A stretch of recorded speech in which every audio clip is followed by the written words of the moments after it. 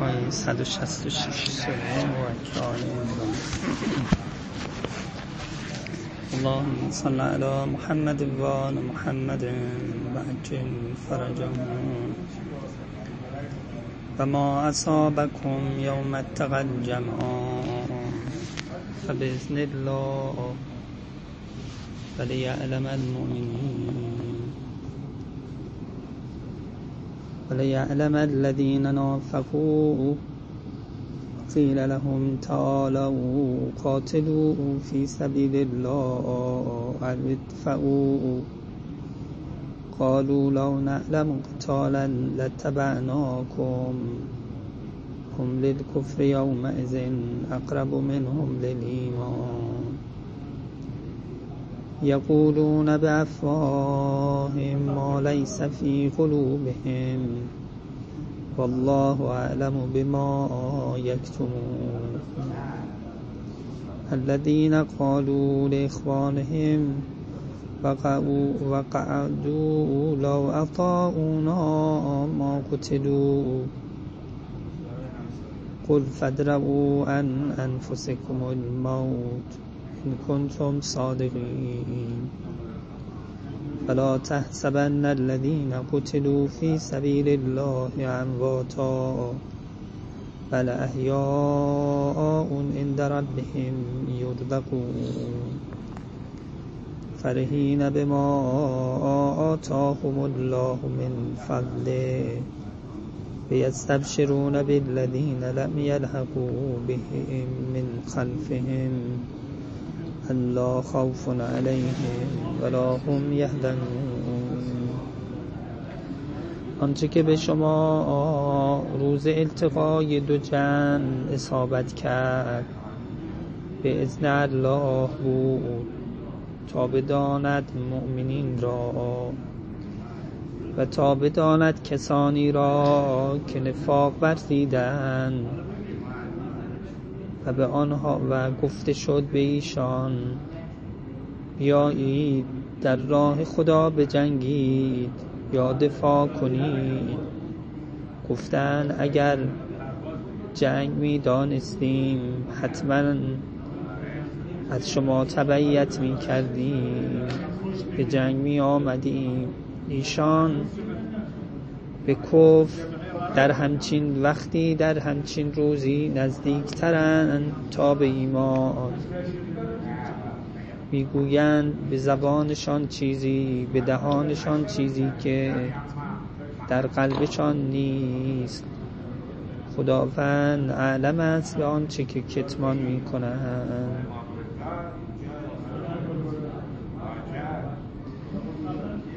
یه بحثی هست که سمع الله لمن حمده یعنی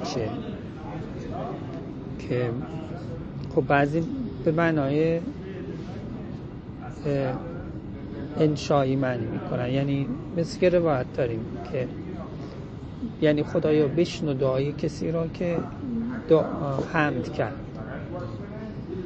سمع الله، این سمع رو به معنای دعایی معنی میکنن. خدایا ترتیب اثر بده به کسی که تو را حمد کرد.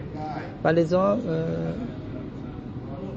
روایت داریم که اگر کسی حمد کنه خدا رو و بعد دعا کنه الحمدلله رب العالمین بگه خدا رو ثنا کنه و دعا کنه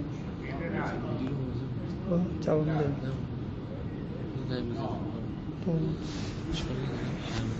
نه چون قرآن بعدی دیگه قطع کرد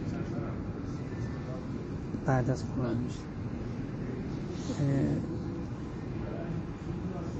چون هر کی خدا رو حمد کنه دعاش بعد مستجاب میشه. چون همه نمازگزارا دعا کردن بر قامت بر کسی حمد خدا میکنه. پس چجوری معنی کردن سمع الله لمن حمده رو دعایی معنی کردن، یعنی ترتیب اصل. اما یه دیگه خبری معنی میکنن، یعنی خدا شنید کسی که اون رو حمد کرد. خب بعد توش یه نکته ای میگن، حالا این نکتهشو برای این تو میخواستم لیعلم المؤمنین را که با توجه به بحث گذشته تقریب کنم. معنای خبری میکنن، یعنی خدا شنید صدای کسی که اون رو حمد کرد. خب خدا کی شنیده؟ این مصلی شنیده دیگه، مصلی شنیده، ولی خدا شنیده در مظهر این مصلی، در مجلای این مصلی. این داره حمد میکنه، در واقع میگه خدا شنید، خدا شنیده در مجلای این. البته این حرف برای اولیای خدا مؤمنین کمده، درسته، ولی خب حالا این لطیفه. خدا در مجلاهای مختلفی از مؤمنین اولیا میبینه، میشنوه، ابراز قدرت میکنه. واضح؟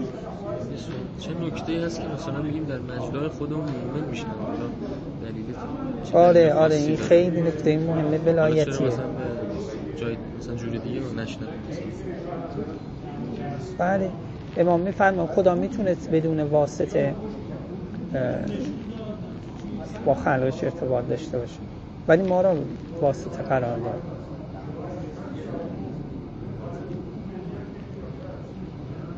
یادتونه گفتم که یه سیستم خود کنترلی چیزی تو عالم، مدیریت اسمایی در عالم هست اینطوری. چیزای کمده و چیزی ماره امام یعنی واقعا بقیه دیگه اون وجه الله، بقیه هم سهمی از آیت خدا بودن دارن. به هر حال همینقدر که علمی، دانایی، اینا همه بستر العلیم دیگه، همه علم ها، همه جمال ها بستر الجمال خداست، درسته؟ ولی اون چیزی که پیش امام خیلی کامل و تمامه، اونشون آیت الله است، اونشون عین الله است، حضن الله است. حالا با توجه به اون نکته اسمایی که گفتم، در مجلای اون مؤمنین مدبرات امر خدا میشنوه، میبینه. واضح؟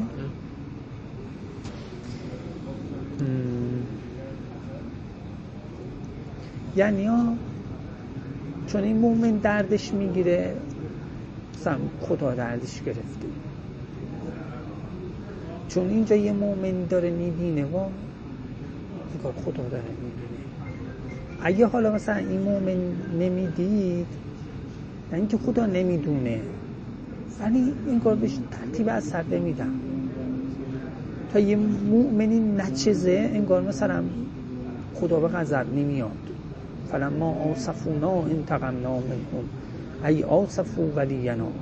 وقتی ما رو ناراحت کردن، یعنی ولی ما رو ناراحت کردن، ما انتقام میگیریم.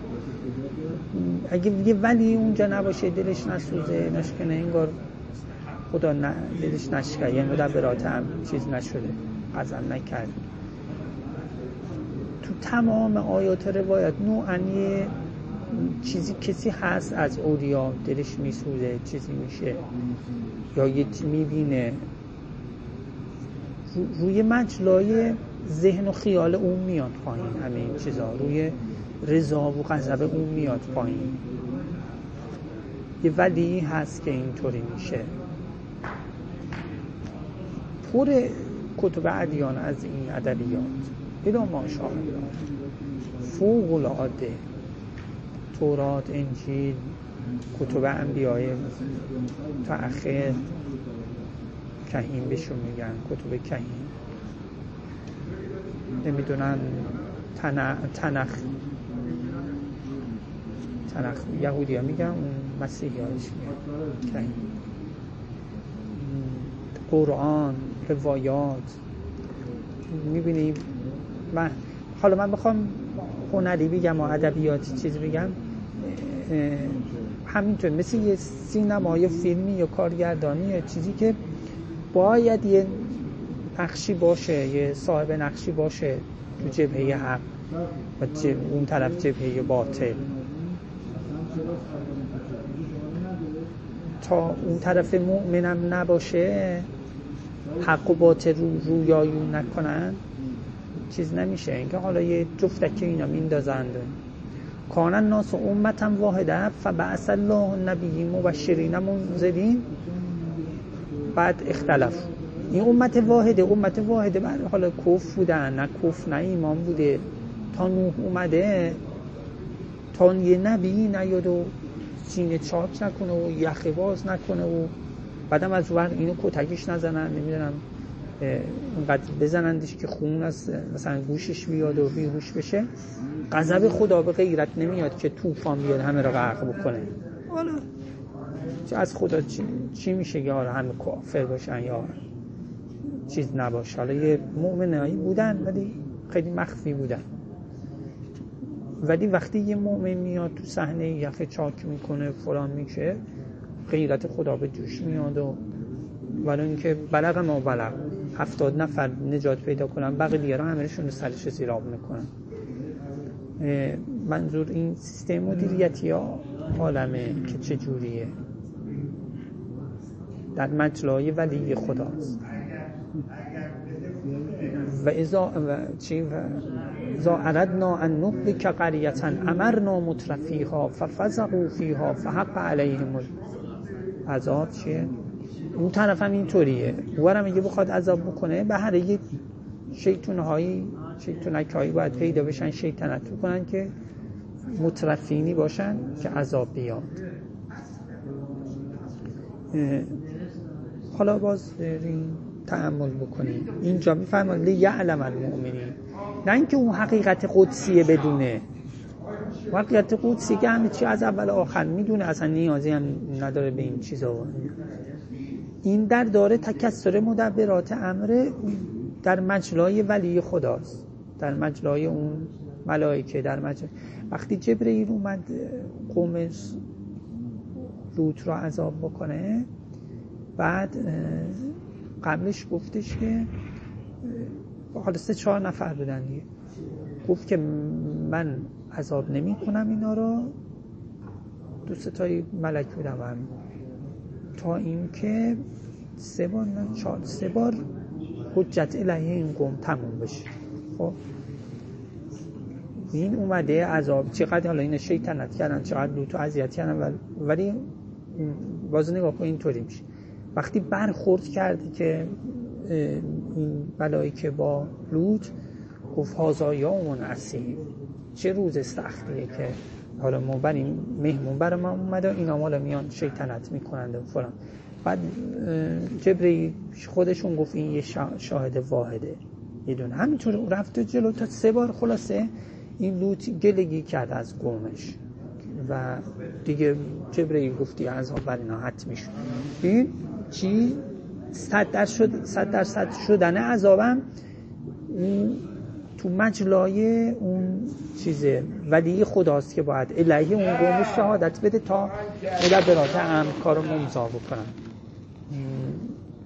یعنی شهادت بر زبان اون باید جاری بشه. همه چیز تقریبا تموم شده است.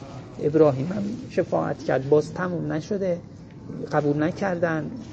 یجادلونا که چرا میخوان عذاب بکنین اینا ولی باز حرفشو قبول نکرد. یا چی اعرضن هذا امر ربت که اومده و بعد از این تازه جبرئیل گفت ما اینا رو عذاب نمیکنیم تا 3 بار شهادت الهیشون تموم بشه. که اون ولی خدا که توشونه که لوطه 3 بار شهادت داد. گفت یه بار گفت که لا ان لی بکم قوتن، ای کاش من یه قوتی داشتم او آوی لا رکن شدید. یه بار گفت یومون عسیر. خلاص 3 بار تا این عذاب. لیعلم المؤمنین، غضب خدا به جوش نمیاد تا لیعلم این لوط نبی که توی ایناست که 3 بار الهیشون شهادت میده و اینجوری با افسوس میگه. اینجا همینطوره تا اون ولی خدا که در بین اون هاست بدون این مطلب را لیعلم المؤمنین. این لحظه برخورده با اینها تعبیر به التقاء جمعان شده. خیلی تعبیر قشنگه. مطلق 2 جمع، جمع مؤمنین جمع کفار، جمع حق جمع باطل، جنود عقلی جنود باطل.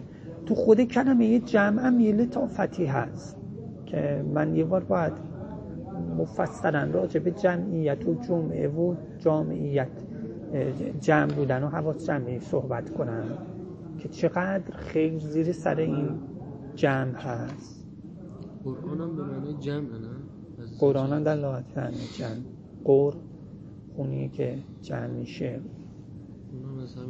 قرائت هم از این جهته که حروفش سر هم جمع میشن. قلب مجتمعه که میتونه امر اهل بیت را صعب مستصعب لا یحتمل الا ملک مقرب رو تحمل کنه. توی روایت قلب مجتمع مدینتون حسینه یعنی قلب مجتمع. خیلی خیرات سر این جمع هست که من باید مفصل توضیح بدم. التقاء جمع از اون طرف باطل جمع میشه، از این طرف هم حق جمع میشه.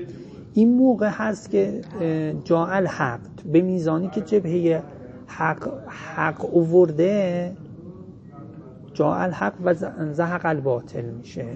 لیمیز الله چی حق و الباطل چی تا تمیز بشه حق و باطل.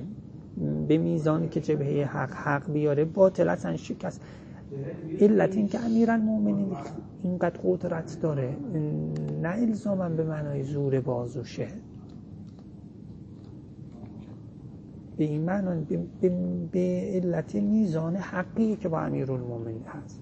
الحق و معلی و علی و محق و اللهم عدل الحق حیث دار. حضرت می‌فرمایند من با هیچ کسی مواجه نشدم الا اینکه خودش منو الهی خودش کمک کرد. پس به قدرت حضرت به حقی که درش هست.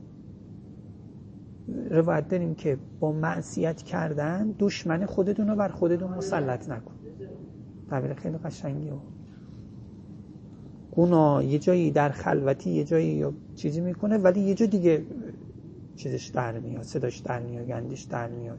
اینجا مثلا در گناه میکنه دشمنش برش مسلط میشه. پس یعنی یه نحوه باطلی درش میاد و بعد تو روی حق و باطل ولی مسلط میشه چون قاطی شد دیگه. اگر کسی اصلا ظلم نکنه، کسی در حقش ظلم میکنه آه بکشه طرف بیچاره میشه. ولی اگه هم ظلم میکنه هم ظلم ببینه حالا بیاد آه بکشه نه، حرفشو گوش نمیکنن. گوش بکنن خودش هم بیچاره میشه چون دعای اون مظلومن علیه این مستجاب میکنه. پس جمع دو تا جمع حق و باطل. اینجا تعبیر جمع آن کرد نه تعبیر مثلا جبهه رسول خدا یا جبهه ایمانی و فلان، چون اینا شکست خوردن و ما اصابکم یوم تقل جمع. خب اگه اینا حق بودن که نباید اصابت میکردن، که نباید مثلا اونجوری مثل ماجرای احد برشون پیش میاد. یه جمع ظاهری اجتماعی بوده که به اینا اصابت کردن. جای دیگه مثلا بخواد بگه که حالا شیرین تعریف میکنه مثلا نعمتهای خوبی نصر خدا میاد، اینجوری جمع آن تعبیر نمیکنه، وجهه ایمانی داره. فباذن الله ولو اینکه این جمع اینطوری شده و این شکست ایجاد شده ولی باز به اذن خداست. مثل جریان سوره حشر که ما ترکتم من لینت او ما قطعتم من لینت او ترکتموها قائمتا علی اصولها. لین اون خرمای خیلی چیز رو میگن بالا رو میگن با کیفیت خود، چون خرما انواع داره دیگه. یهودی‌ها خرمای خیلی خوب نخلای خیلی خوبی داشتن، بعد تسلیم نمی‌شدن، شروع کردن بعضی مسلمان‌ها این درخت‌ها رو قطع کنن خرما. این دیگه خیلی بهشون فشار آورد، اومدن تسلیم شدن و داد زدن که اون فساد فعل عرض می‌کنی، اسم رسول خدا رو صدا دادن که چرا آخه مثلا درخت رو قطع می‌کنی و فساد فعل تسلیم شدن. بعد بعضی‌هاشو قطع کردن، خب بعضی‌هاشو قطع نکردن دیگه. و اونجا این آیه است. حالا نمیدونم مسلمونا بعضیاشون به خاطر اینکه اینا به غنیمت بهشون برسه قطع نکردن، یا حالا هرچی اونجا این آیه هست که هرچی قطع کردین یا هرچی رها کردین به اذن خدا بود. خب اینجا هم به اذن الله اومده. گویا اونجا شاید اگه مثلا زودتر قطع میکردن، بیشتر قطع میکردن، کمتر مسلمان صدمه میخوردن. حالا چی بوده؟ اونجا خدا میگه به اذن خدا، به اذن الله، اینجا به اذن خداست. این تعبیر اذن الله یه تحقیقی خیلی خوبی میشه تو کل قرآن ازش کرد.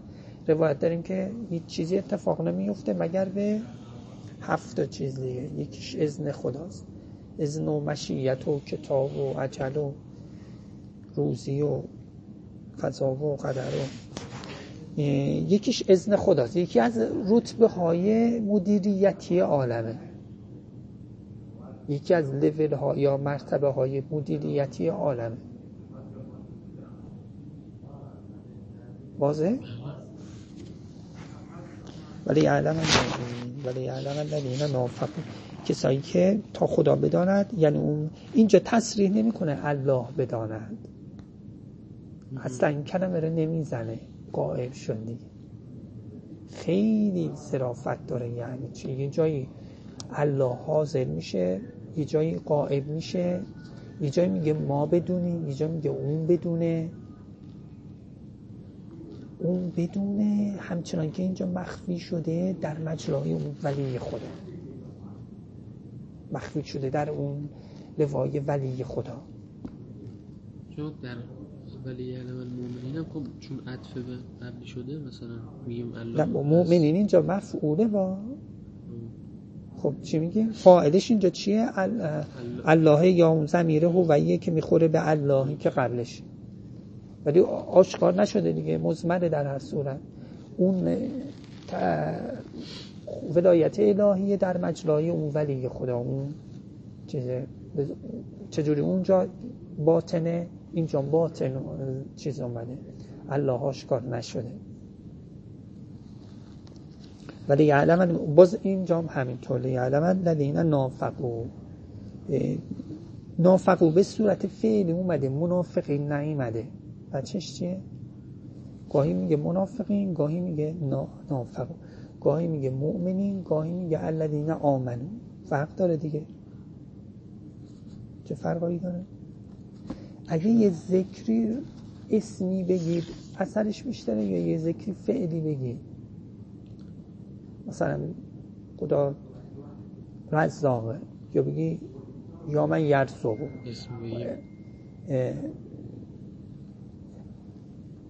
اینم اسمه و تو جوشنم اومده مثلا فعل میاره، یا من یرزقو من یشاء، یا من یفعل من یشاء، یا من، این فعل جنبه فعلی داره. یعنی حالا درسته کلا چیز سلست و فلان به من برمیگرده و فلان و چه اسمش هم بخوای درست بکنی، ولی خب حالا شبه فعله. ولی اون اسمه مثلا رزاق فرق داره دیگه. ذاکری که فرق ذاکری که یا رزاق میگه با ذاکری که یا من یرزق و من یشا میگه. حالا من یشا آخه یه اثری ویژه‌ای داره، من یشا نه، یا من یرزق بود فعلی میگه، با هم فرق دارن. این فرقشون چیه؟ اسمی اثرش بیشتره دیگه، یعنی اصابت میکنه دقیقاً. میخوان یه چند وقتی بین دو تا ذکر، دو تا چله بگیم، یکیشو اسمی بگیم یکیشو فعلی بگیم، ببین چه فرق داره. اثر فعل و اسمه، اثر حاصله و در حال حاصل شدن، یعنی اون جنبه فعل و چیز بیشتره. یعنی یکیش لقمه به یه تعبیری آماده است، چیزه اون حالت مثلا تو کار بودن، دستش تو کار بودن، تو اقدام بودن، فعل دیگه. از یه وجه‌های اثر این فعلی بیشتره، از یه وجه‌های اثر اون اسمی بیشتره. فرق داره خلاصه که بگی یا لطیف یا کسی که یلتفو، یا من یلتفو، کسی که لطف میکنند، با هم فرق داره. حالا اینجا نافقو آورده، با منافقین فرق داره. اینها در نفاق هستن، ممکنه هنوز به مقام منافق نرسیده باشن، هنوز در راه نفاق هستن. جنگ پیش میاد چون واقعا خیلی قبلا مؤمنن هستن چیزی، ولی حالا که جنگ میشه خیلی خطرناک، جون میشه دیگه، شوخی که نیست که گفتن جدی بخوای بکشی برو خدایا. پس اومدی اینجا چی کار؟ برای همین اومدی دیگه. ولی دیگه اونجا اینقدر چیز میشه، خطرناک میشه. اونجا این نافقو حرم میخواد بدونه، یعنی نافقو های نویل پایین تر چیز ترم قبل تر از منافقینه. یعنی حالا این اول نافقو میشن بعد منافق میشن، اینا رو هم خدا میخواد بدونه.